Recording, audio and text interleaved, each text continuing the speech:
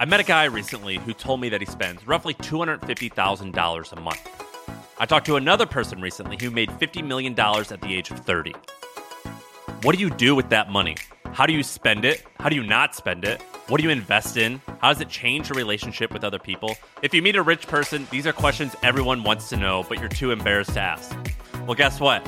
I'm not too embarrassed. That's the whole premise of MoneyWise. We talk to real people who have made a significant amount of money, and we ask them all about their finances, and they're incredibly transparent about it. My name's Sam Parr, and the podcast is called MoneyWise. That's one word, MoneyWise. It's by my company, Hampton. You can find MoneyWise wherever you get your podcasts. Check it out.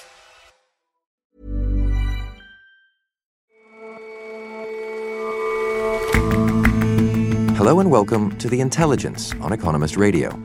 I'm your host, Jason Palmer. Every weekday, we provide a fresh perspective on the events shaping your world. Piracy off East Africa has subsided thanks to a coordinated international response. But a flare-up off the coast of West Africa isn't receiving the same attention from governments or even from the shipping companies that are at risk. And our correspondent tries out a training simulation for armed police. It didn't go well. It's hard to measure how much these exercises reduce shootings, but they do reveal the nuance behind split-second life-or-death decisions.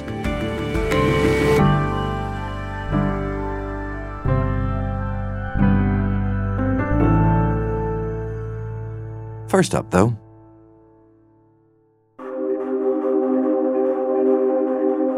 the first baby ever born using in vitro fertilization turned 41 this summer. Without IVF, I wouldn't be here. My sons wouldn't be here. There'd be 6 to 8 million of us not here. The hope and joy for people to have families is amazing. Louise Brown, who is now herself a mother of 2, says her own mother would be astonished at how far the technology has come. Yet, fertility remains one of the least understood areas of medicine. Clinics, nevertheless, often present it as an exact science. And demand is growing. Europe and America are the largest markets, with places such as China catching up. With the potential for recession-proof demand and large profit margins, investment has been flooding into femtech, and clinics are finding ways to expand their clientele. The fertility sector has always played on hope, the hope to have babies, but now it increasingly also plays on fear. The fear that one might wait too long with trying for a baby or that you might struggle to have one. Sasha Nauta is The Economist's public policy editor. By playing on that second emotion, fear, there's a whole host of new business opportunities that fertility experts and their investors are honing in on. How do you mean they're playing on fear? So as couples move up the average age when they start to have families, particularly in the West, there is a fear, not completely irrational, that it might be harder to conceive.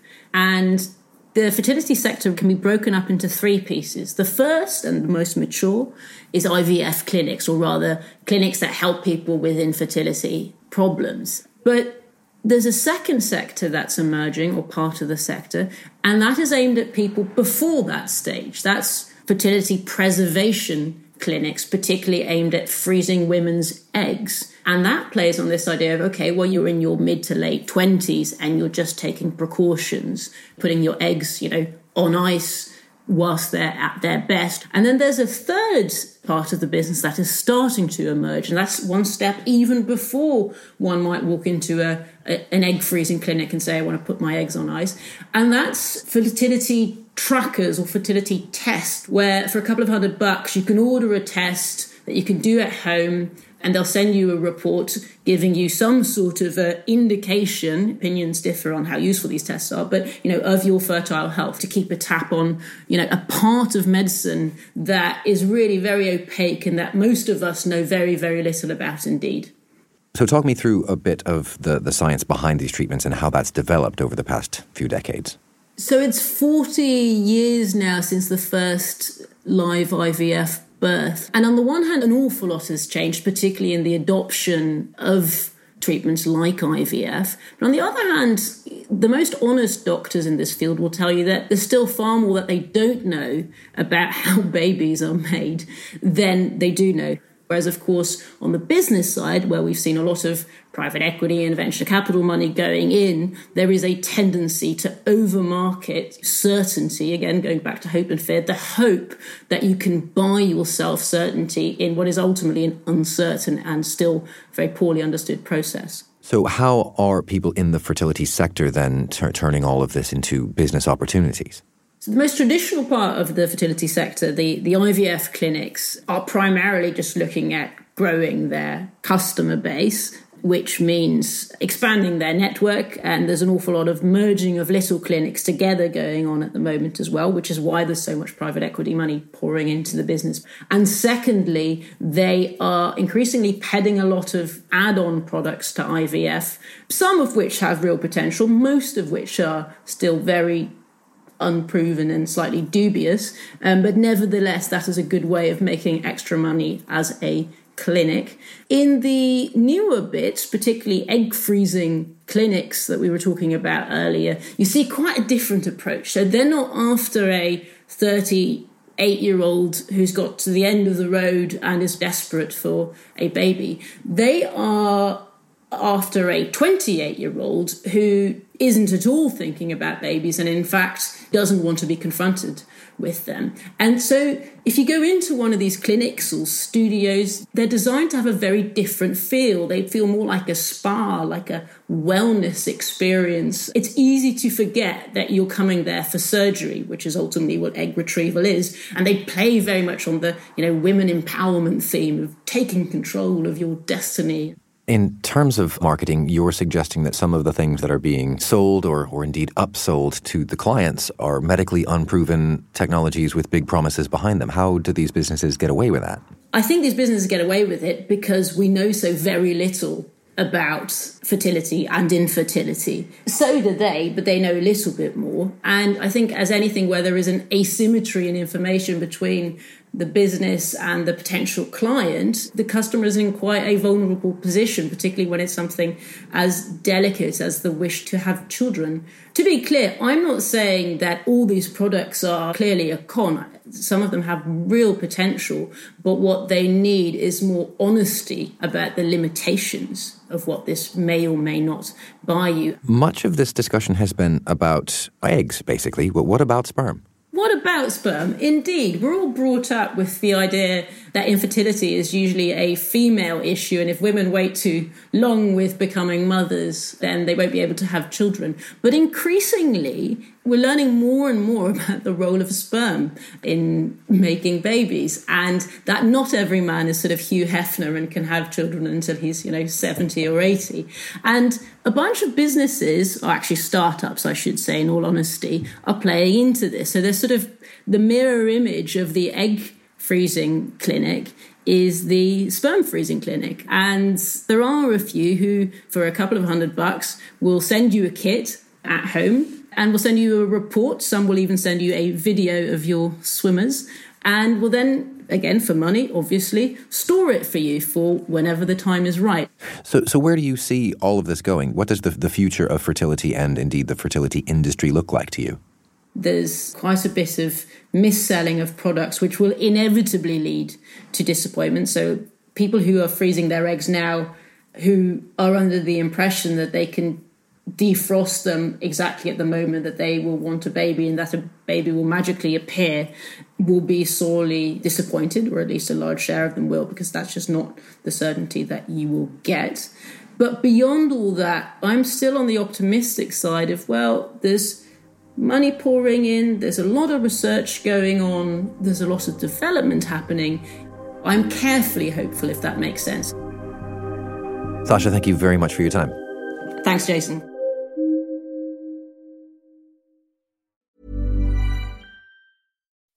When you make decisions for your company, you look for the no-brainers. If you have a lot of mailing to do, Stamps.com is the ultimate no-brainer. Use the Stamps.com mobile app to mail everything you need to keep your business running with up to 89% off USPS and UPS. Make the same no-brainer decision as over 1 million other businesses with Stamps.com. Use code PROGRAM for a special offer. That's Stamps.com, code PROGRAM.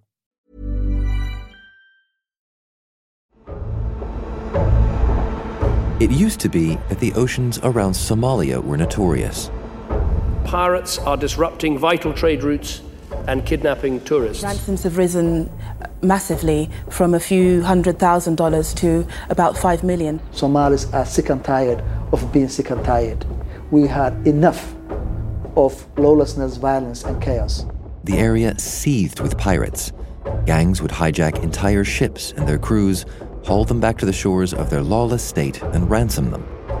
In 2011, they were making an average of almost $5 million a ship.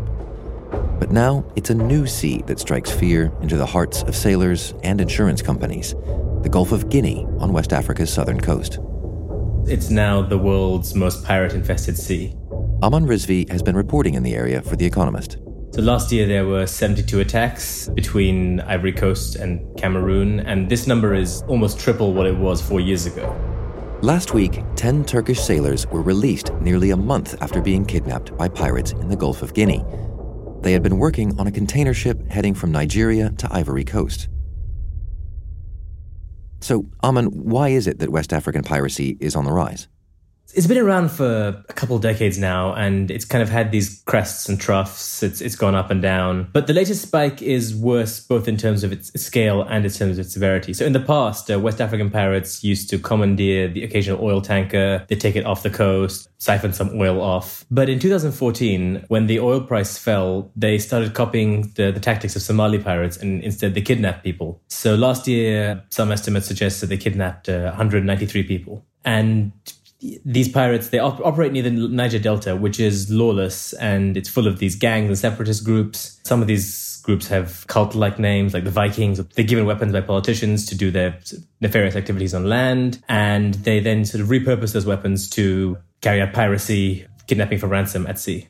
And so they've kind of taken over the mantle of piracy from the Somali pirates. Are the Somali pirates still active? Are they still threatening their part of the ocean? Not really at the moment. So the scale of the problem, I think back at the peak of when Somali piracy was at its worst, around maybe 2011, 2012-ish, the scale of the problem and the weakness of the Somali state, which really couldn't do anything, forced shipping companies and foreign governments to take drastic action against them. So Western and international navies were patrolling the waters off Somalia. Western countries provided aid for coast guards, and private security companies also proliferated because the shipping companies themselves decided that they wanted to have armed guards aboard to deter the pirates. This was all very expensive, of course. It cost billions, but it broadly worked. So the Somali pirates are still there. They occasionally sort of go offshore, they probe, but the number of actual attacks they commit or the number of attacks they attempt has dropped to maybe 0 or 1 a year. So what are the West Africans doing about their spike in piracy? Can they learn anything from the efforts to tackle Somali piracy? Sure, I think there are things that they could learn from it. But at the moment, I think neither the shipping companies nor the government is really doing the best job of tackling this that they could be doing. So when I was in Lagos, for instance, in the port, a lot of shipping companies had appeared to have taken measures to protect their ships from piracy. There's a manual out there called Best Management Practices, and some of them had sort of seemed to be following it. They had razor wires built around their ships. Some of them had dummies that looked like lookouts. But even these efforts were really shoddy. So, I mean, this razor wire, it looks impressive, but if you've got one gap in the razor wire, it's rendered useless. And most of these ships had multiple gaps in the razor wire. Their own security was pretty shoddy. And I think that this shoddiness is also typical of the Nigerian government's approach. When the Navy actually intercepts a ship, they're quite effective. But a lot of people I spoke to in the shipping industry, they think that pirates may be in cahoots with some officials. They mention incidents in which the pirates flee before the Navy arrives, or where the pirates know exactly how many people are on the ship, and they can only have gotten this from inside information. And I think, politicians themselves also don't take it quite so seriously. So Nigeria still hasn't made piracy a specific criminal offense. There's a bill that is meant to do this, but it's been languishing in Parliament. And pirates captured by the Navy, no one really knows what happens to them, since none of them have been prosecuted. They're often, I think, quietly released. That's what I've been told. And I mean, this is striking because even Somalia has managed to prosecute around 300 pirates. What would the shipping companies prefer? What would the people affected by this, who are at risk of violence from the pirates, what would they opt for?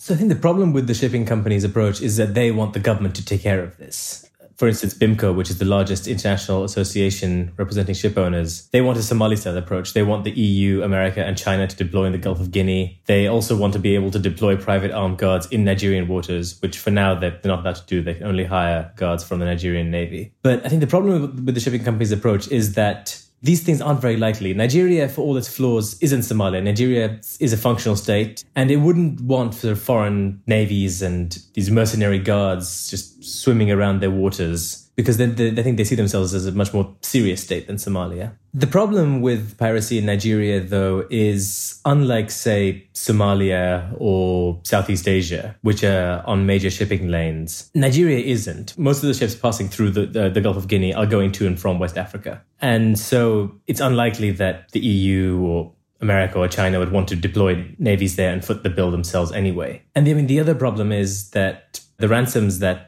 Nigerian pirates charge, it's much lower than that of the Somali pirates. I mean, it's still a sizable amount of money. It's six figures, but the Somali pirates would have charged millions of dollars. They stole the ship itself. But with Nigerian piracy, shipping companies, they're sometimes reluctant to do more themselves because I think many of them see these relatively low ransoms as just a cost of doing business. I mean, how does that land with the crews of these ships who are in harm's way? They're seeing governments that aren't doing anything and employers who in turn are also not doing anything. The crews are the people who bear the heaviest toll of piracy. I spoke to the Nigerian Seafarers Welfare Board, who talked about sailors with post-traumatic stress disorder. The crews have been through this. Some of them suffer from depression and anxiety afterwards. And I think it's quite dispiriting to them to know that the risks to them are simply priced in, that insurance is cheap and ransoms are seen as a cost of doing business, and that both the Nigerian government, international governments, and shipping companies aren't doing enough to take this problem seriously. Increasingly, sailors are reluctant to actually work in the Gulf of Guinea. Many ships in the past didn't have internet, so sailors couldn't communicate with each other. But now, with social media, the seafarers are more aware of the risks. Some crew members are reluctant to go. Some governments of countries that contribute a lot of seafarers are also worried about this. The Indian government, for example, said earlier this year that it doesn't want its citizens working as seafarers in the Gulf of Guinea. So hopefully, gradually, that pressure on shipping companies can finally force companies, governments in the region, international governments to actually take this problem more seriously. Aman, thank you very much for your time. Thank you.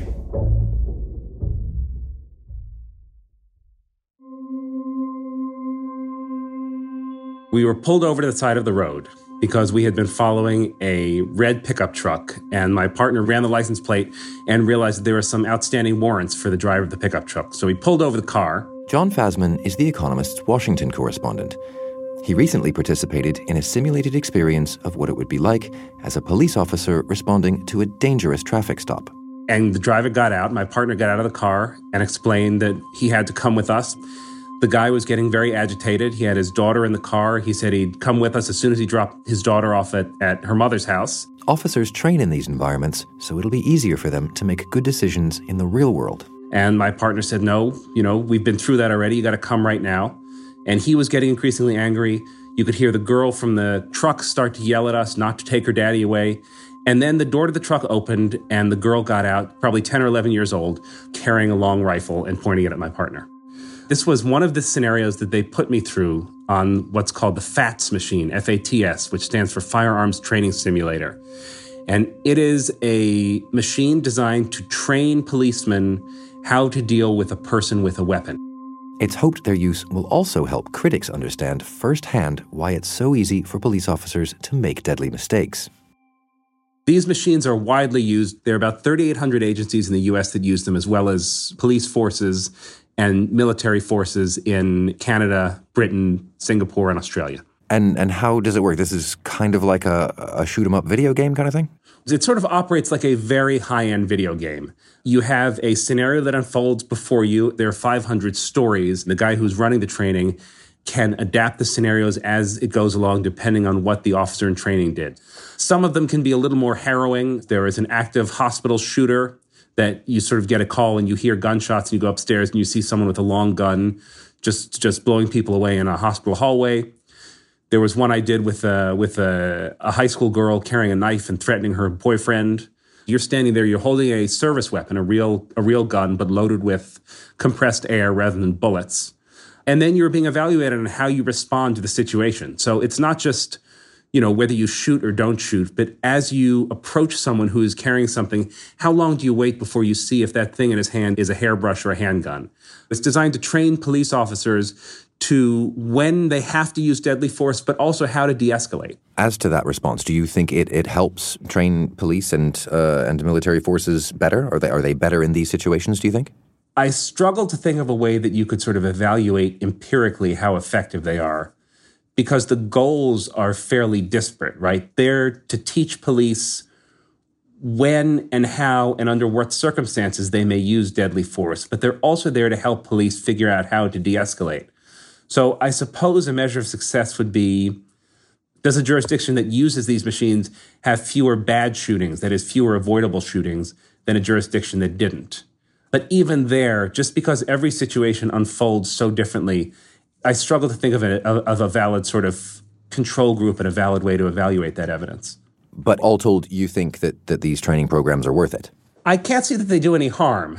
Over the past 5 years, especially since the death of Michael Brown and the rise of Black Lives Matter, there's been an increased scrutiny on police use of force, as there should be. What this machine does, in addition to training police, is you can put journalists and police critics through their paces on it too. For me, it was an eye-opener because it showed me at a visceral level just how quickly life and death situations unfolded, how little time you have to make decisions. My time on the simulator finished disastrously. I am the father of an 11-year-old, and I got my partner killed because I could not shoot the little girl. Even when she was raising her weapon, I just couldn't bring myself to do it. The man who ran the training for the Newark police force said that they had brought in some police critics who came out with a new understanding of just how difficult a job police have in those situations. Now, that doesn't mean he'll reach different conclusions than he has already reached, but it does mean that you have an appreciation for nuances on the police side that, as a civilian, are really hard to come by. John, thank you very much for your time. Anytime.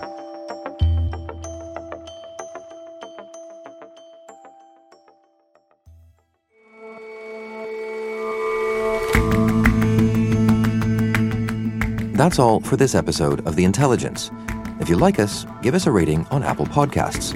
And you can subscribe to The Economist at economist.com/radio offer. 12 issues for $12 or £12. See you back here tomorrow.